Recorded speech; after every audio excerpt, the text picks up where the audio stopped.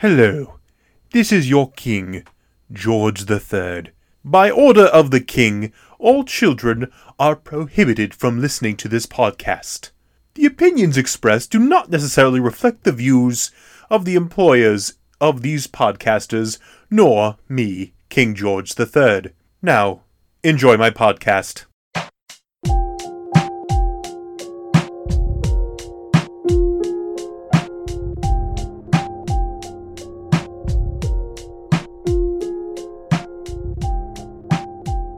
Welcome to Two Dudes, One Double Feature, the show in which two fellas watch two films and talk about it and all that good stuff. Again, I'm working on it, but, I have time, so... That's all they need to know. That's all they need to know, really. I am Dude 1, Richard. Dude 2, Joe. How are you today, good sir? How have you been? I can't complain. Getting back in the groove of returning to work and all of this, hasn't been so bad. But, you still got to think about the future. But on a lighter note, I did receive my Criterion orders I placed earlier in the year. I got my Bruce Lee, his greatest hits box set. It's called Greatest Hits Box Set. Box set. And the set. Grand Budapest Hotel. Oh, yeah. That's a story for another time. To answer my own question, I've been doing all right. This week was interesting. It didn't start off great because at the beginning of the week, my mother, was not feeling too good, and so she went to the doctor. She got a test. And so for the next few days after that, we were kind of worried, but it came back negative, so that was really good. That was a nice change in pace. And then you ruined my entire week. You, sir, ruined it by suggesting something so awful, but we did it anyway. I mean, it takes two to tango. Oh, no, I put this all on you. It's all, I put it all on. Well, listen, you didn't have to. You could have just said, no, Joey, you crazy. You're crazy, man. I did. We're not going to do this. But I fell for it anyway. That's on you, You're just so charming. That's on you. You're just a very charming man. I get lost in your eyes all the time. Out of the two of us, no, that is not true. Nah. You're definitely... I'm looking at you right now, and I'm already like, oh... Anyway, to ruin that mood, point is we're about to talk about Cats. That's not our main double feature. It's like a secret third, triple feature thing. It's a surprise. It's a good surprise for you because you get to hear us talk about more movies, but not so good for us because we wasted 2 hours of our lives watching Cats. Oh my. Now, the thing is, okay, at the top, just know Joey and I are musical fans. Him probably more than me, but I would definitely say both of us like musicals. And as far as Cats is concerned, for me, I've only ever seen commercials or little bits here and there. It always looked like it was interesting, but I never really knew what it was. You knew more about this than me when we went into this.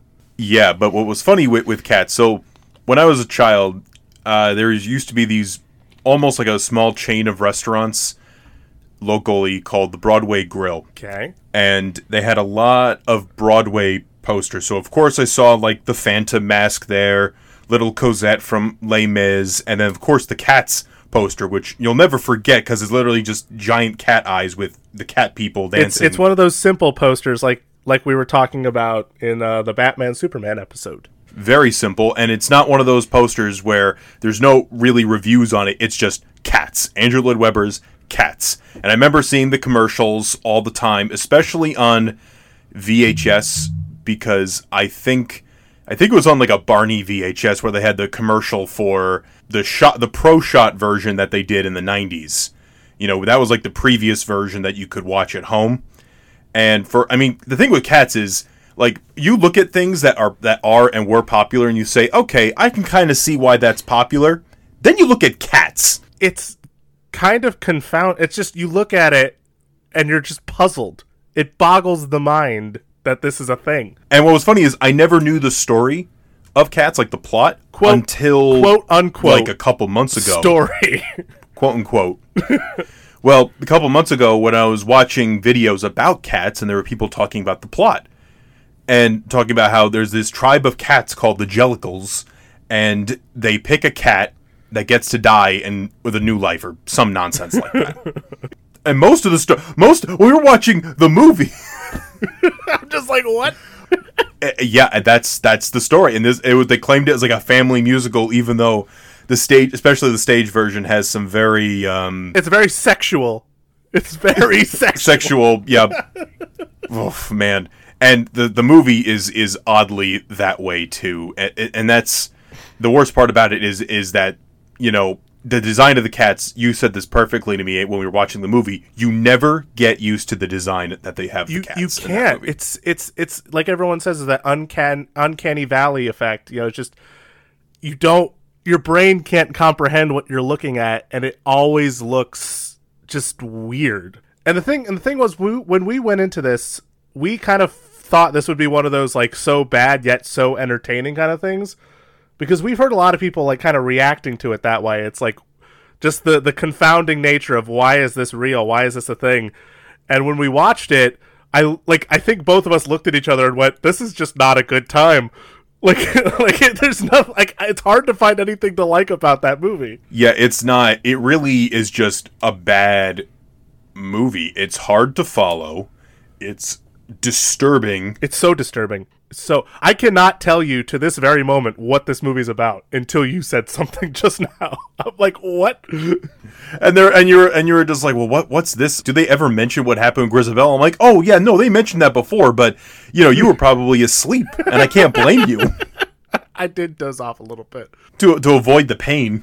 I couldn't do it. This is the moment I knew I hated this movie. This is my Letterboxd review. Is when James Corden shows up.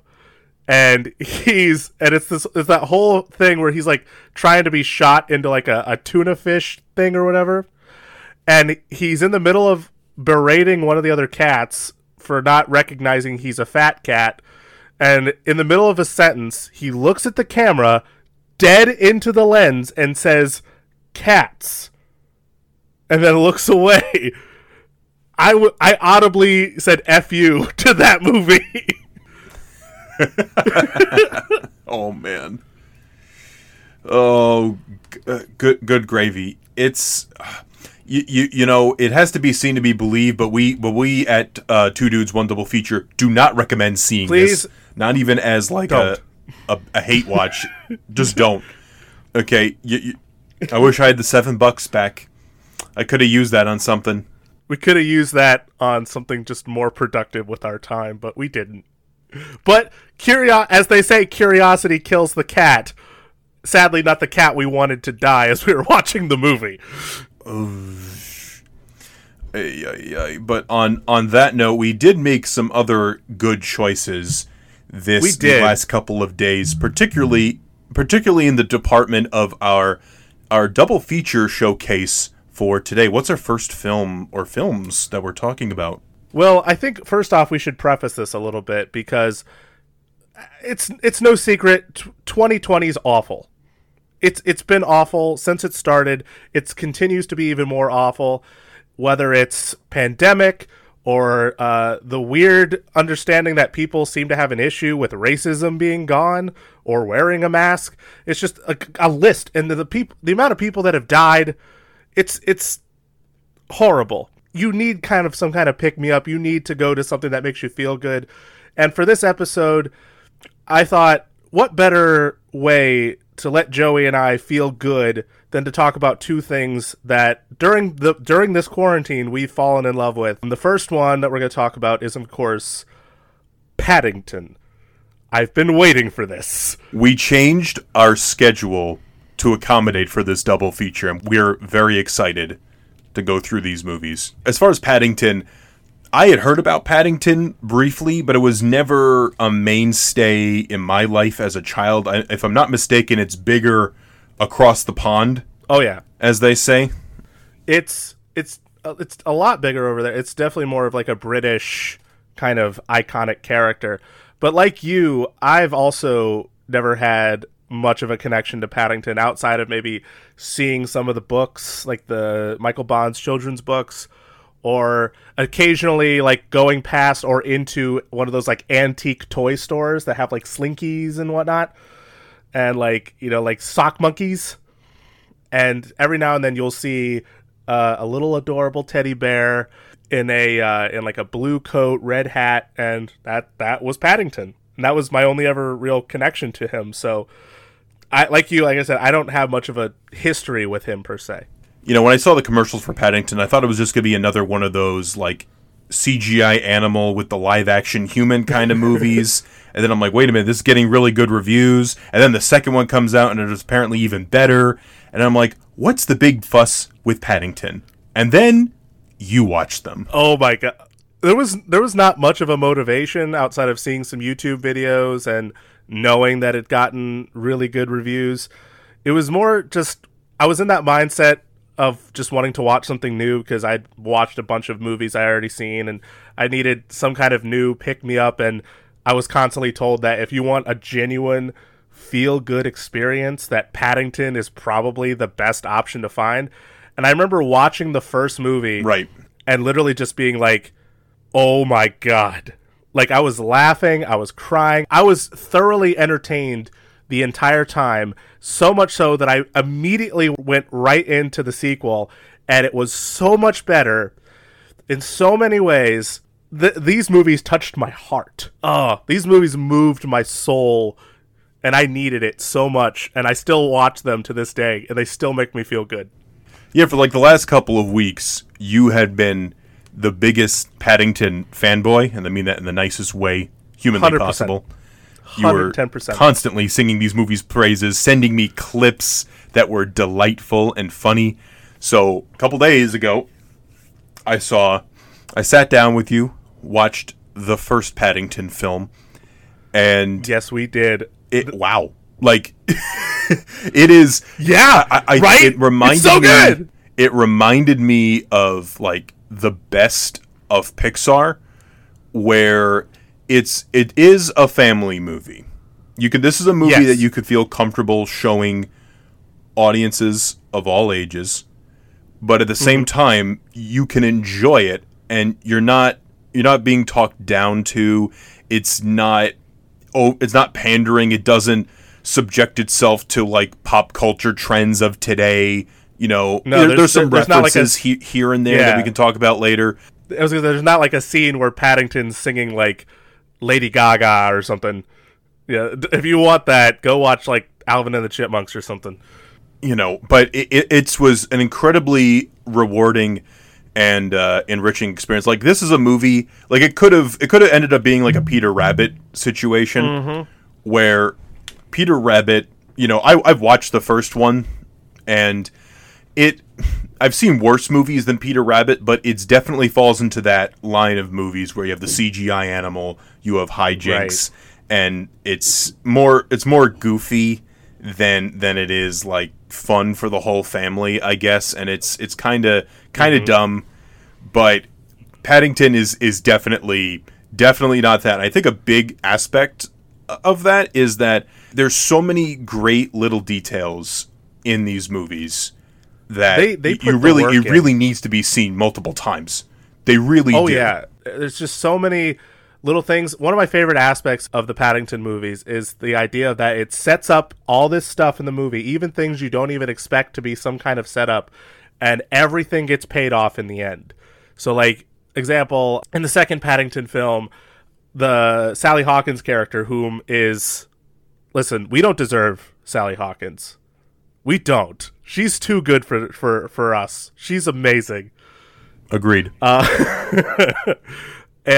like in the second one, they set up this idea that she wants to swim to another country, you know, like you know, be a professional swimmer or something, have an adventure of her own, and that's the setup for her character. And then later on, at the in the movie, she has to go save Paddington, so she dives into the water and uses her talents to go save him. And then, of course, I thought of The Shape of Water, but that's a whole other thing. But it's little, and it's big things and little things that just pay off throughout the whole movie. And it's not even just like beginning to end; it's beginning, middle, end, middle, end, beginning, middle. Like it's everywhere, and it just shows that the people that made these movies care about what they're doing and care about the story and care about the character of Paddington and wanting to tell a genuine, wholesome, non-pandering story. And I attribute a lot of that not just to the actors or the writers, but to the director, Paul King, as well, who hasn't really done a whole lot. He's mostly famous for, like, The Mighty Boosh, or it was a show called Dark Place he did with Richard Ayoade. But other than that, he's only really ever directed, like, television show episodes. Like, he did 2 episodes of Space Force, which is crazy. Mm-hmm. Which I was like, oh, wow. All right. He's much better on his own. But no, it just shows that Paul King, along with all these amazing people, just really wanted to bring Paddington to life in an amazing way, and they did it.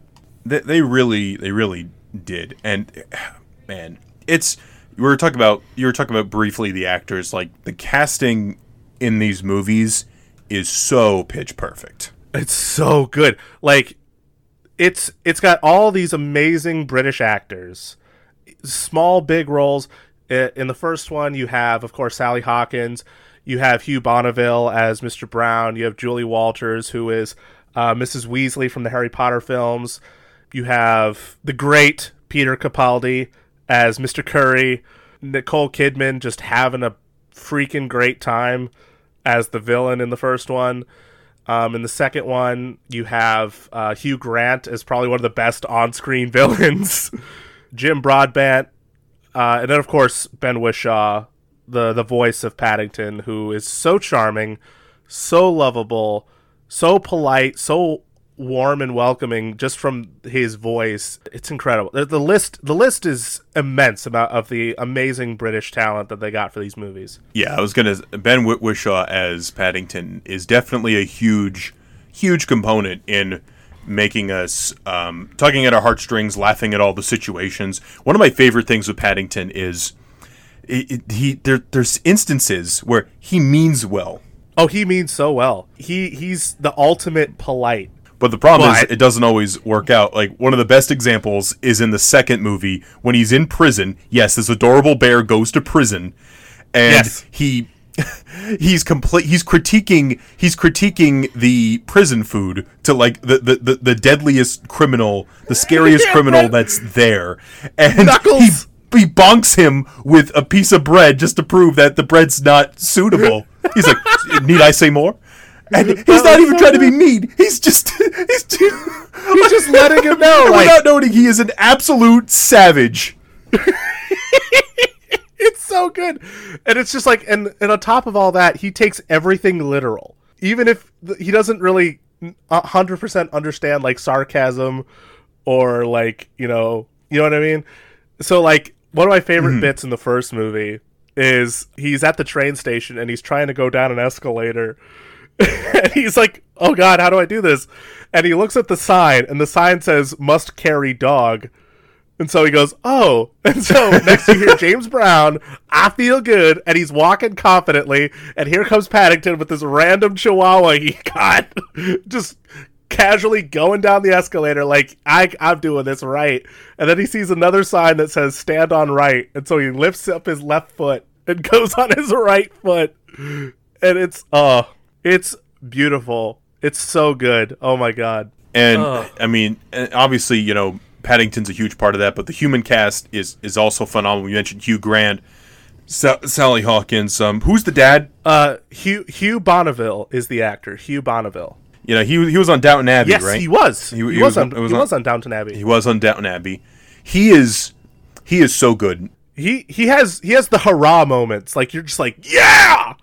Yeah. The best parts, though, are when they show him when he's younger and more like hippie or like rebellious, and he's doing all these crazy things. The best transition is when he's coming in and he takes Sally Hawkins to the hospital in a motorcycle, and they come out with like a family car, and he's like all conservative looking and like proper. Excuse me, she's too young for pollen. Excuse me.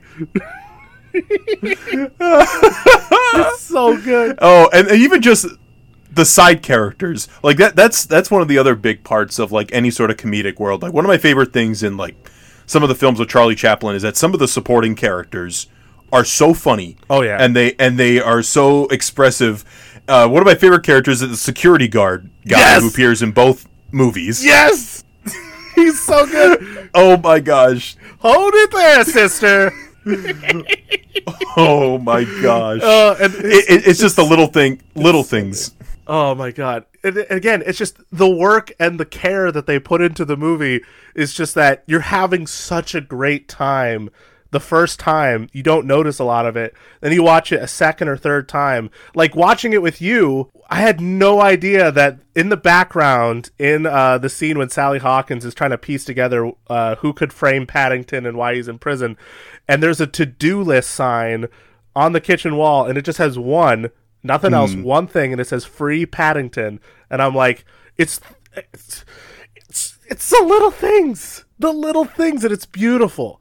It's so beautiful. One of my other favorite things is when Paddington is at Paddington Station and he's underneath the Lost and Found. Oh, yes.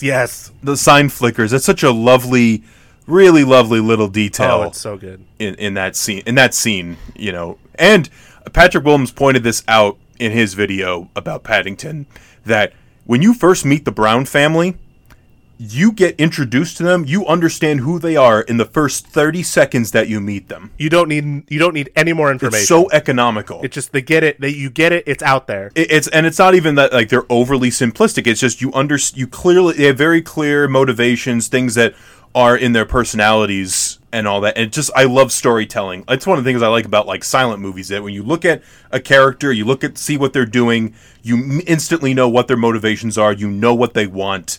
And Paddington, I mean, obviously there's a lot of dialogue in Paddington, but it made me think of some of those silent movies, especially with the gags that happen, like when he's window washing, or when he's at the barber shop. And there's some beautiful, like really moving imagery in this too. Like in the second movie, he wants to get his Aunt Lucy a pop-up book, and it's probably one of my favorite scenes in any movie.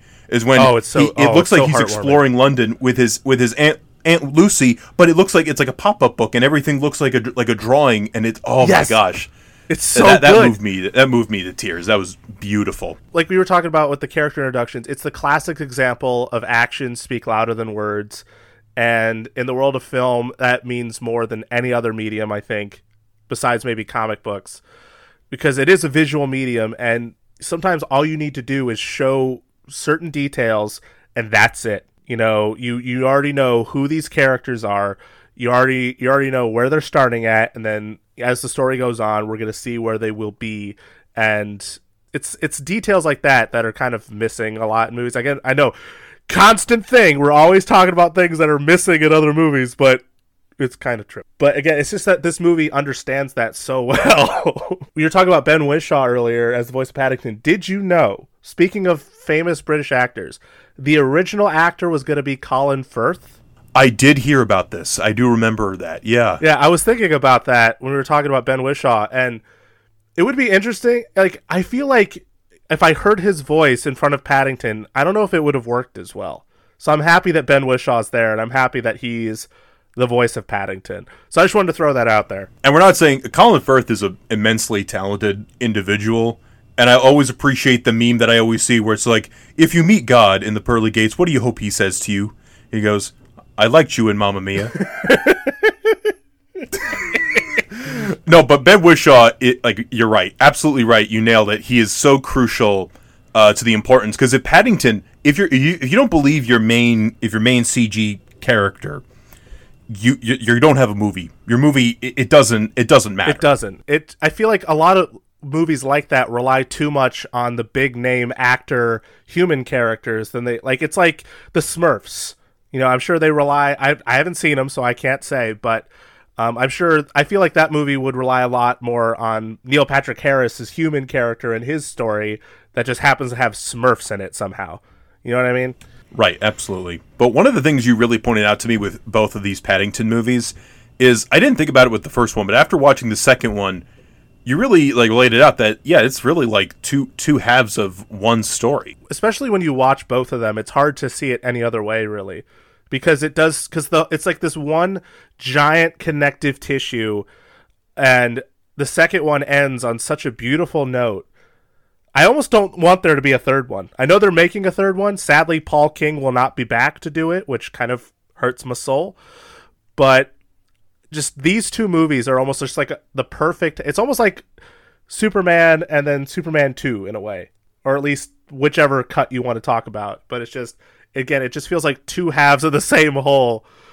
Because like the whole narrative is you have Aunt Lucy and Uncle Pastuzzo, who are wonderful, and their whole dream is they want to go to London, but then of course they have an encounter with a cub that they fall in love with and raise as their own, and that's Paddington.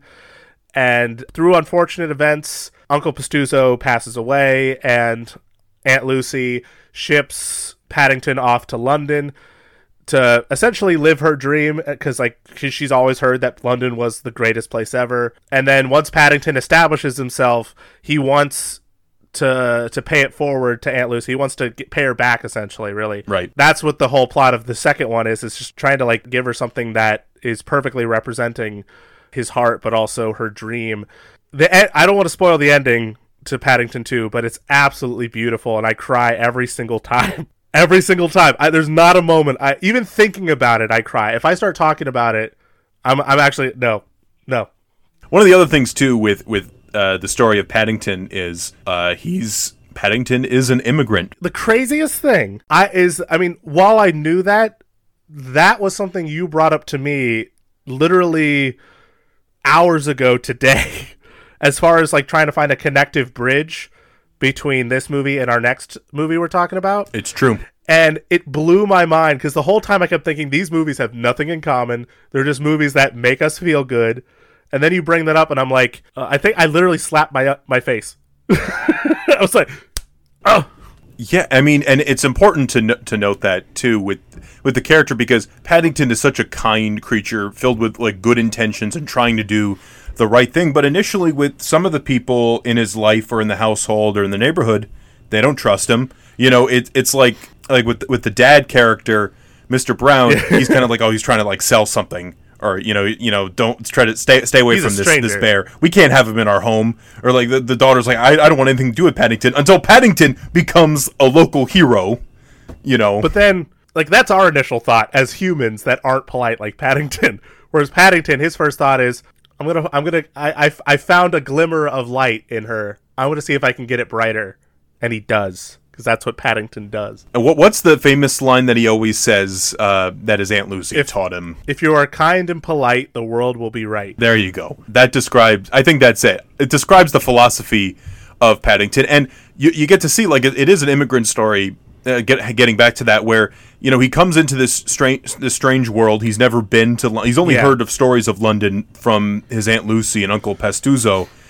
And, you know, there's a lot of people who are like, oh my goodness, what is this bear doing here? And then in the second movie, he's like a valued member of the community, you know, and very, very vital, to the point where when he's in prison, things are falling apart. Like the dude gets locked out of his own house. The lady doesn't get her breakfast, you know. It's just, you just showed just how important of a figure he became in the society, in his one neighborhood, and then just how much they cared about him too. It's not like it's not like just a give and take. It's literally community and camaraderie and friendship and family in one neighborhood because of this beacon of hope, the Superman shield, if you will, that is Paddington the bear.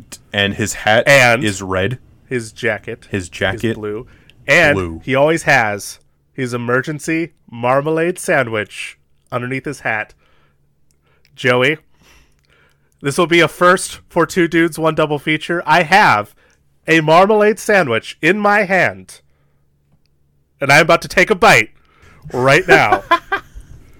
This is the second time I've ever had one. Sorry you can hear me chewing. I'm keeping this in the edit, just to let you know. You know what? And folks, you're listening to the lovely sounds of Richard eating a marmalade sandwich. Yum, yum. Time for some din-din.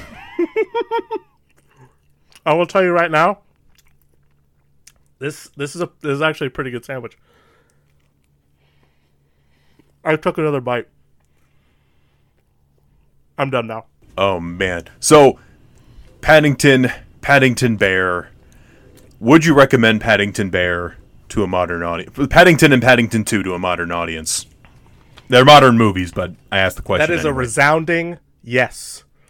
I remember the moment I first watched the two movies. I posted on social media. I was literally like, "Can I just take a second to tell you guys how amazing Paddington is?"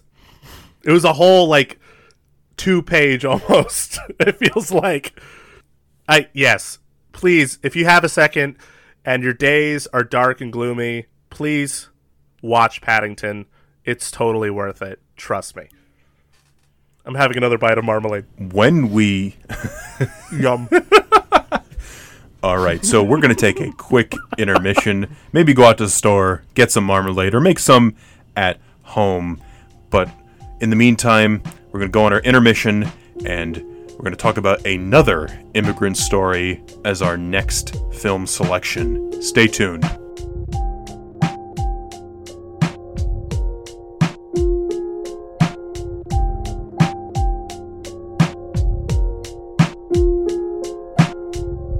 And we're back! Welcome back to Two Dudes, One Double Feature. And if you're curious, yes, I am still enjoying my marmalade sandwich. I'm glad Paddington is making you so happy right now. I haven't seen you. We're in constant correspondence. I haven't seen you this happy the whole pandemic. Nope, you have not. If I'm being real a second, just for a millisecond. Oh, is this a reference to something? It is a reference. It is a reference. This is a reference to the recent addition onto Disney Plus, the acclaimed stage production, world-renowned, winner of the Pulitzer Prize for Drama, winner of a bunch of Tony Awards, so many accolades. This is Hamilton. Oh, yeah. That was just a great introduction. I didn't have anything to add. So it's like, yeah! Thank you. Oh, man. So, Hamilton, as we said, we do like musicals, and we do. As somebody who kind of lives near the city, I get to see more than maybe most people, but I don't go out and see everything that gets nominated for a Tony. Right. I go see things that I want to see, that my mom wants to see, So sometimes I'll end up going to the city like, once, twice, sometimes 3 times a year to go see a show. I'm really grateful that I can do that. What was the last show you saw on Broadway? Well, I took my girlfriend to see Phantom in November. We were in the rear mezzanine, but we could still see the stage just fine. That's good. You just couldn't really see the actors' faces. But with a show like Phantom, it's a lot of it is like the spectacle and the music and deal. But before then, we'd seen some other stuff. We had seen we did almost a double feature. We saw 2 plays. We saw Anastasia and King Kong. Oh boy! But Hamilton was a show I had never seen it until Disney Plus posted it on July. I didn't watch it until July 4th. I saved it for Independence Day. And important. With Hamilton, my only exposure were like a few things. One, people would show the clip of King George III, singing his famous song, which is a great song. Catchy. But that was one of my only exposures. But also, when I worked on the beach, my boss would have a Hamilton book. And I think he had the book that the show is based on. It's a historical book, and then the musical is based off of specifically, I guess, that book. And 2015, the show opened on Broadway in 2015. Like rave reviews, won so many Tonys, including Best Musical, and as I said, the Pulitzer Prize for Drama. It was the craze. I mean, everybody, except for us, everybody was listening to Hamilton. It was the zeitgeist as far as that sector of theater. It won the. I didn't mention this. It won the Grammy for a theater album, which is pretty cool.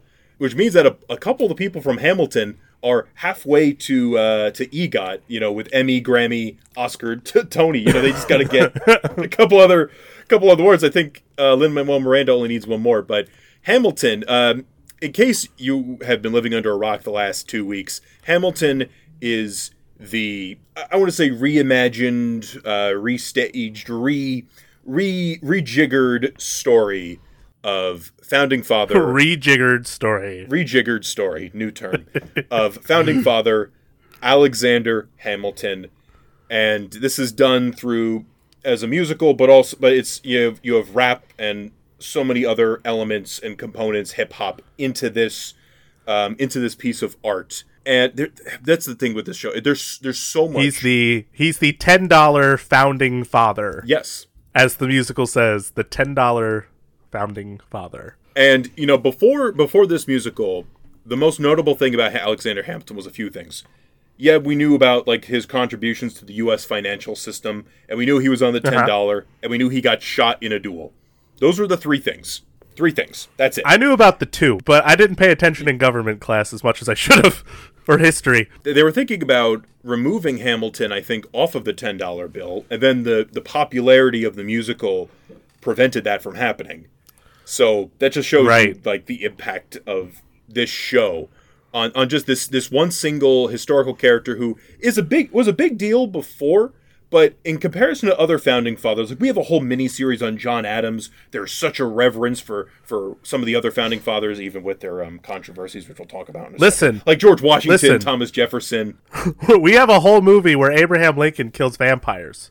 Just saying. This is true. One of the big things that I really liked about Hamilton, and this was a double feature that I saw, like there was a double feature suggestion someone posted, not on our page or anything, but on the feed that I was seeing. A really good double feature would have been this and Amadeus, because the titular character isn't always the main focus. I mean, Hamilton's, I would say, more the main focus of this story than Mozart is in Amadeus. Mm-hmm. But like Salieri in Amadeus is kind of like the character of Aaron Burr in Hamilton. And oh my goodness, what was it? Leslie Odom Jr.? Leslie Odom Jr. So good in this, and I really like his performance because he's got this wide grin, and he's almost like that kid in school who's trying to get with the crowd, but he also doesn't want to say anything too controversial, and that's something they make fun of him throughout the whole show. I've known kids like that, and whereas Hamilton, he just doesn't care. He's just going for it. Because Hamilton's character, as we said with Paddington, this is an immigrant story. And it's very, very much an immigrant story. Hamilton coming to New York City and using the American Revolution and his brain to sort of propel him forward in society, becoming Washington's, as they say in the song, right-hand man. His right-hand man. And sort of social climbing throughout.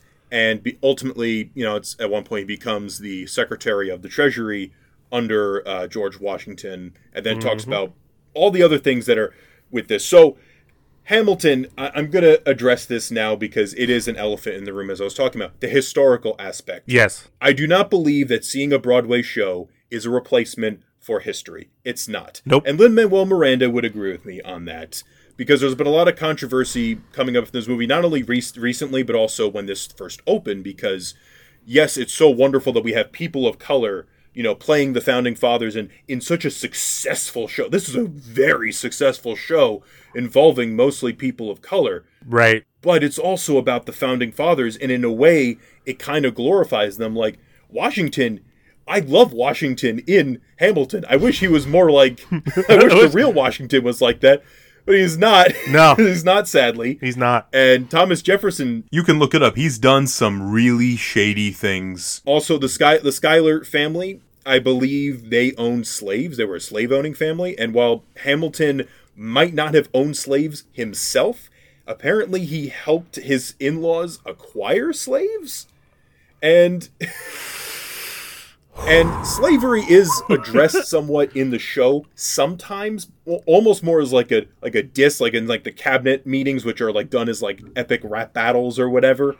But it's almost like a side note. But the thing with it is because of Lin-Manuel Miranda, the focus is about immigration, and there's absolutely nothing wrong with that. It's just interesting I guess I was watching Breakfast All Day's video on it. They were talking about how it's kind of interesting that this big Broadway hit from only a few years ago, it's like, oh wow, it's already kind of dated in one of the one of the big aspects. That's a huge aspect, to be fair. You know, it is huge aspect. Totally I'm is. sorry that I'm running, with a historical thing. It just needs to be talked about before. Listen, I'm just letting you talk. I don't know. I've only seen this musical twice, and one of them was with you. Oh. So, like, I have my thing with Paddington, and I've as far as my knowledge of the musical is, again, just seeing like little things here and there, hearing about things here, like obviously seeing people parody Lin-Manuel on Saturday Night Live or something, seeing Lin himself talk about it, but I didn't hear a song, I didn't see anything of like any of the songs. I just knew that it was the greatest musical of our times, or at least that's what I was constantly told. And going in to watch it, it was just more out of curiosity than excitement. I was more like, okay, here's an opportunity to check this very beloved musical out that I hadn't seen before. And not drop hundreds of dollars seeing it. No, that was so nice. Thank you. That was so nice. It was definitely like as far as like historical aspect or the story of Alexander Hamilton, like that's all fine and interesting the way that it's told. But what I loved personally from watching it was just the precision, the choreography, just everything almost down to a T, and like the songs and everything. Can I just it's insane. Interject it's meticulous. one thing? Yes, you can. The choreographer of Hamilton also did the choreography for Cats, the movie. Don't ruin this for me, Joey. But talk about the keep going with the precision and all that stuff. Again, like Paddington, so much care and detail put into the way that they wanted to make this musical the way that it is. It wasn't like we're talking about historical accuracy or whatnot. While obviously the story should be somewhat faithful in some capacity, it was more about telling the story they needed to tell the way they needed to tell it, how they were going to tell it. And like I think you said that one of the advertisements was a story of then from people from now or something. What was the... This is like, it's a lot of like the description for the show. The story of America then as told by America of now. Okay. And I totally got that. Like I was like that, because I'm trying to think like in the back of my brain, I'm like, how did the thought process of this go into it? Like where did Lin-Manuel Miranda just go, like, I love hip hop, I want to apply that to Alexander Hamilton, but then you hear that tagline, it's like, okay, that makes perfect sense. Right. I totally get that. And I think one of the influences, or at least I would have to think one of the influences was the musical 1776, which I also rewatched a couple days ago with Mr. Feeney himself. William Daniels, Mr. Feeney, who we love you. And it's also interesting to note that John Adams is not present in Hamilton, and Hamilton has some choice words for Mr. John Adams. I still love the little reference that they do in the musical of John Adams. Just King George, just like that guy, like he's that tall.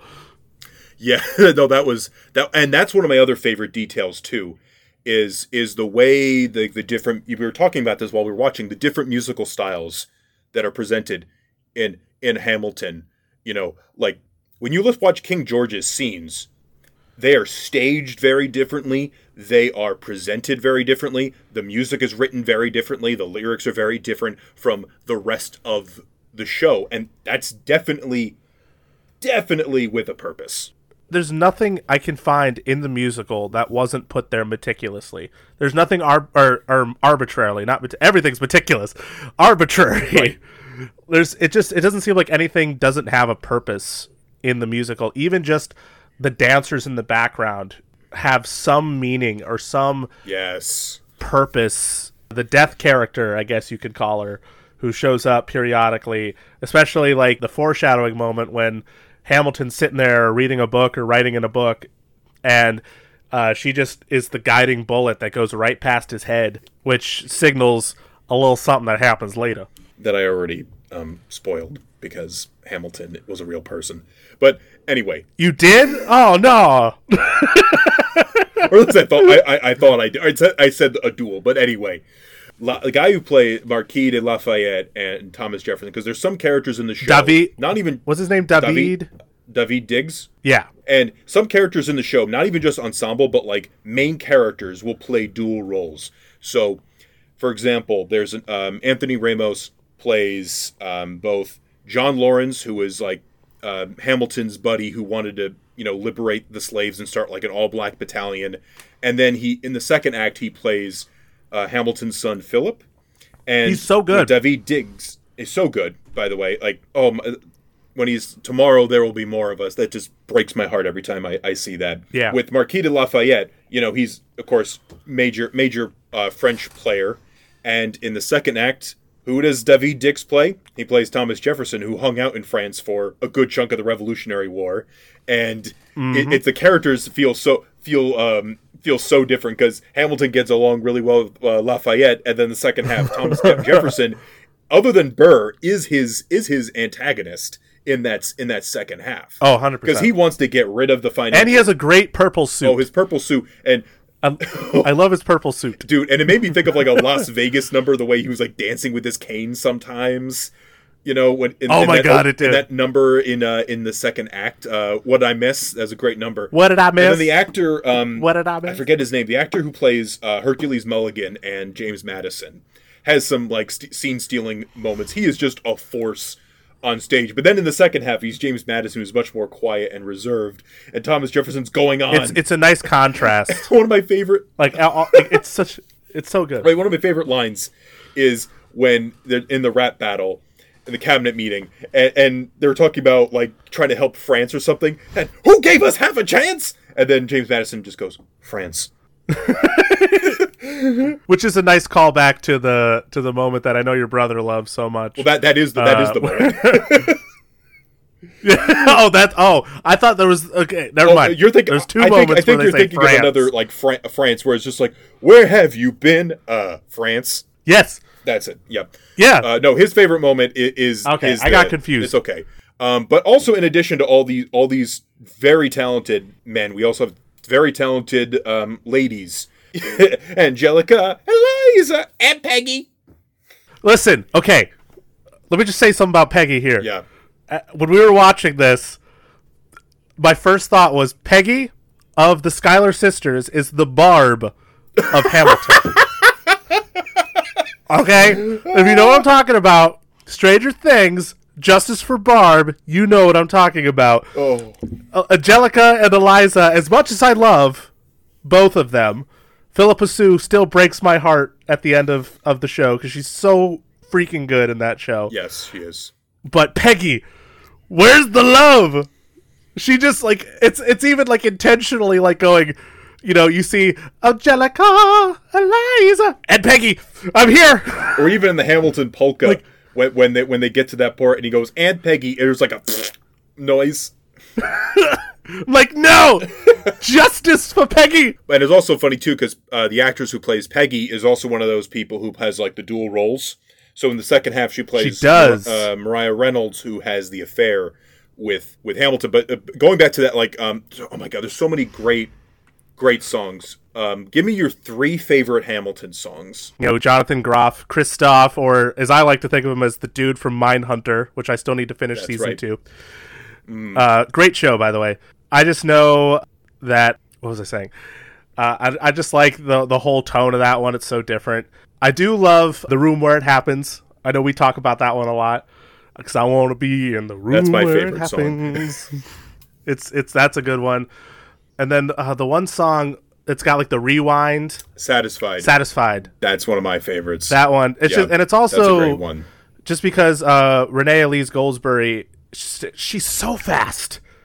She's so fast, so precise. She's just so good. Like just words just being riddled out before it's. She's so good, so good. And one of the things to note with this production is that it was recorded in June of 2016. I think you were saying to me it was recorded on 3 separate days. So they recorded, from what I've seen, they recorded a live performance, and you see that. But then for the close-up shots, and then for some of the mid shots that they do, they filmed the whole thing in the span of 3 days. So like there's even moments like little things that you notice, like when Angelica is singing Satisfied, she has a flower on her dress in some shots, but then it goes back and it's gone, which again is just because it was multiple days. So it's not like they're immediately going to remember keep the flower there because they're recording, but especially because some of them, they didn't even have a live audience. They were just trying to do the pro shot version. And it was also cool with that is this was after they swept the Tonys, and this was coming up towards the end of their run of the original cast anyway. Mm-hmm. So they were already like in the groove of doing it because they had been performing. I think like some of the players in Hamilton had been doing it on off Broadway as well. Yeah, when they had it at the Public, as they reference in Knives Out. Even Jonathan Groff, who, again, going back to him, who plays King George, at that point when they were recording was already done. Like, he was already out of the show. And I think the actor that was playing him was someone named Rory O'Malley, who actually gets a credit in the thank yous. But because they were doing the pro shot and they wanted to get all the original actors, Rory said, get him. Bring him in. Seriously. And so they brought him back, and so he came back to do the pro shot version. So, like, I don't know. That was pretty cool. That is really neat.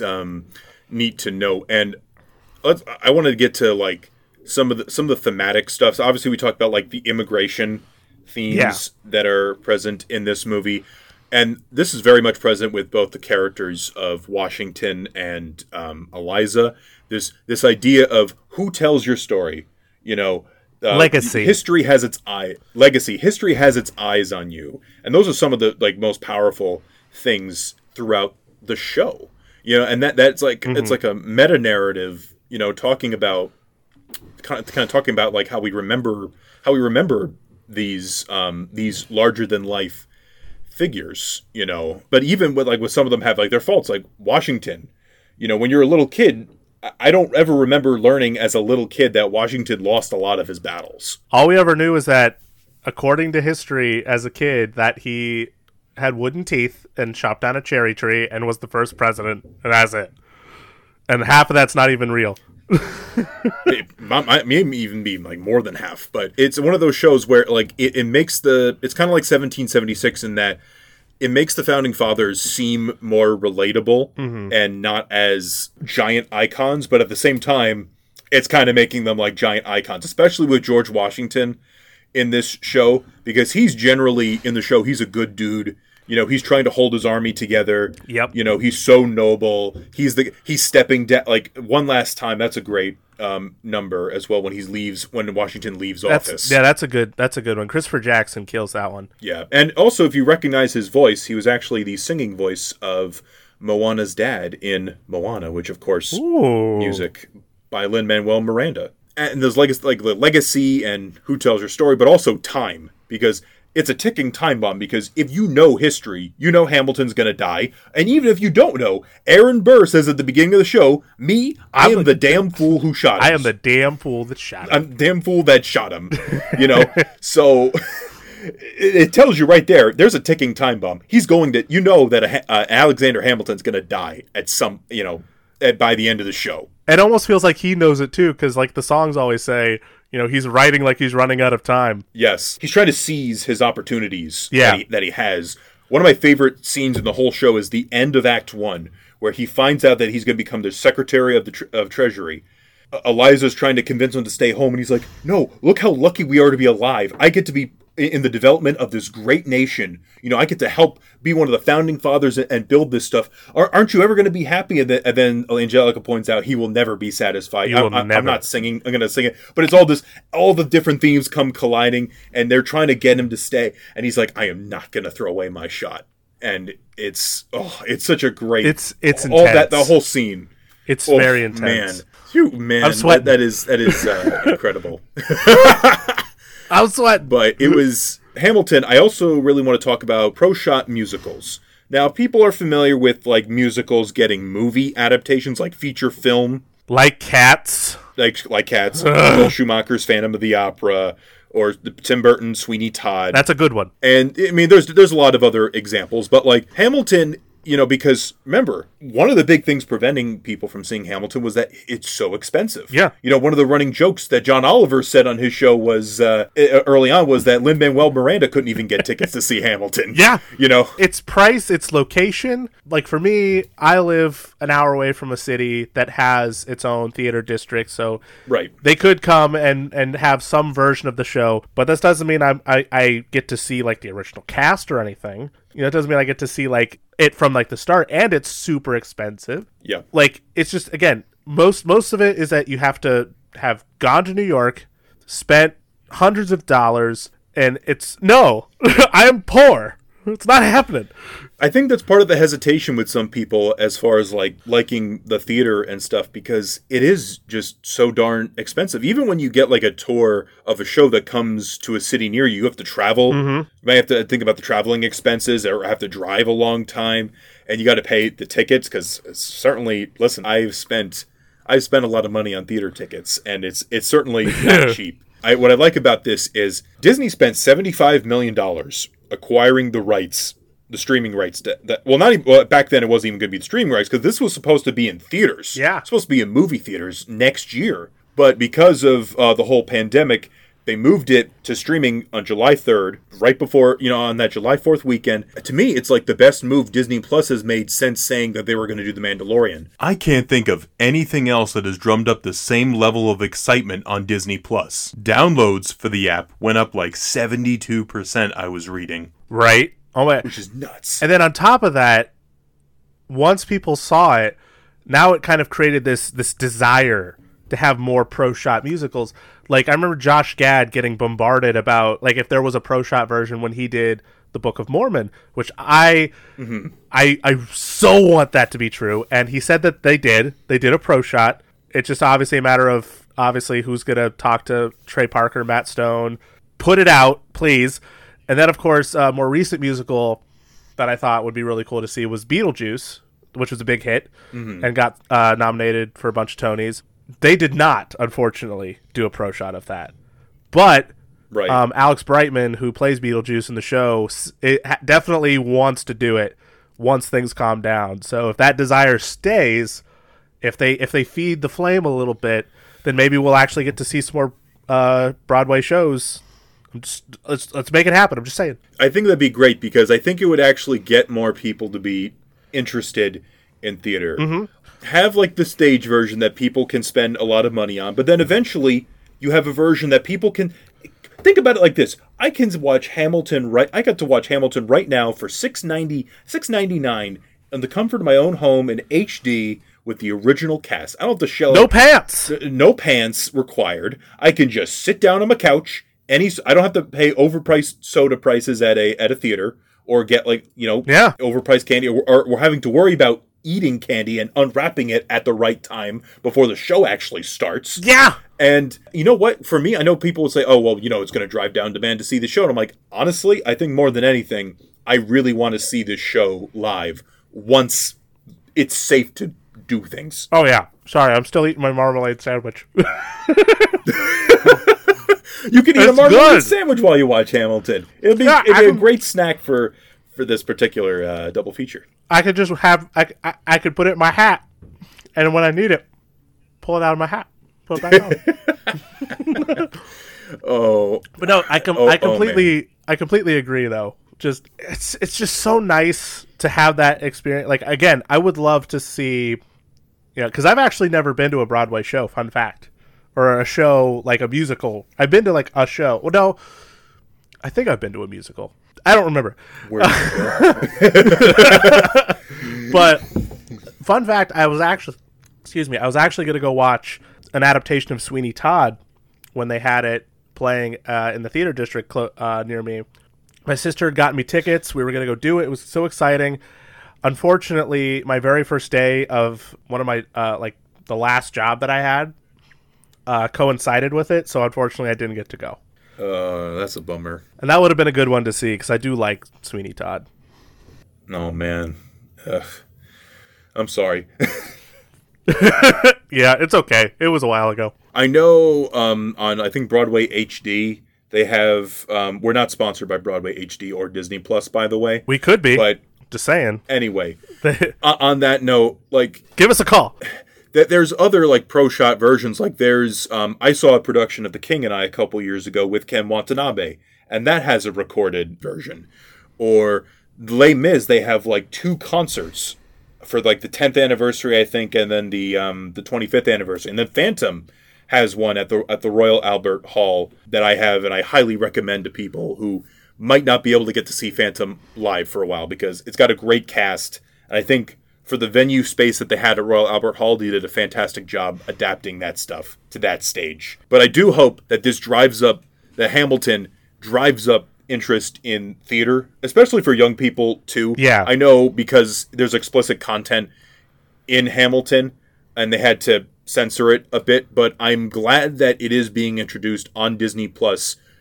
For nothing else other than like kids can actually see like a theater production, and for some kids, they can see people that look like them, and they're like, wow, these are successful people that put together this incredible, as they say on Disney Plus, revolutionary show. And it warms my heart to think about that, to think about like potential future theater kids who might be inspired to create something, or might be inspired to go check out other shows. We could get the next Lin-Manuel Miranda. We could.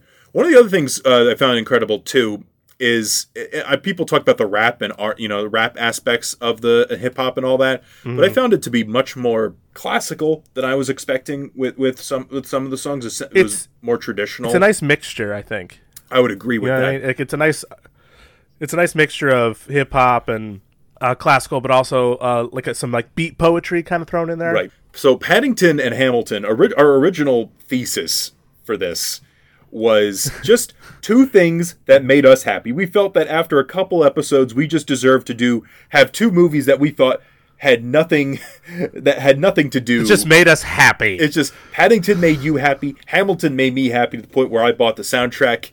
And then today we said I bought the Blu-rays for Paddington. And then today I realized they're both immigrant stories.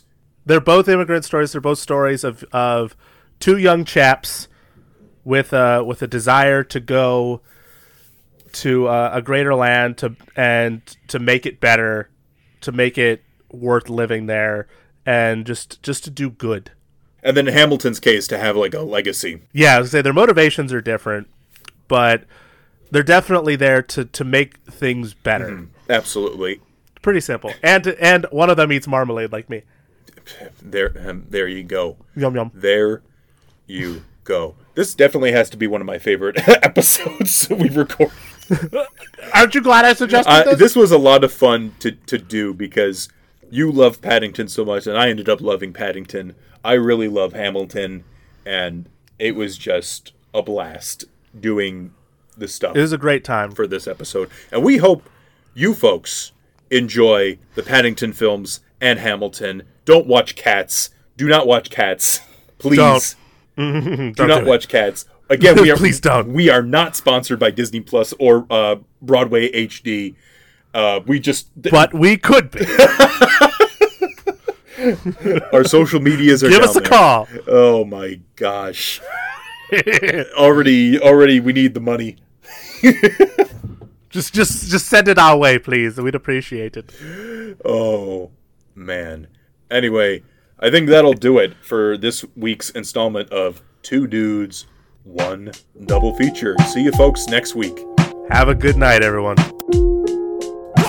Thanks for listening to our brand new podcast. Thank you for liking all the music made. The Armstrong trade, make that sweet marmalade. We're so sad this didn't last, but thanks for listening to our brand new podcast.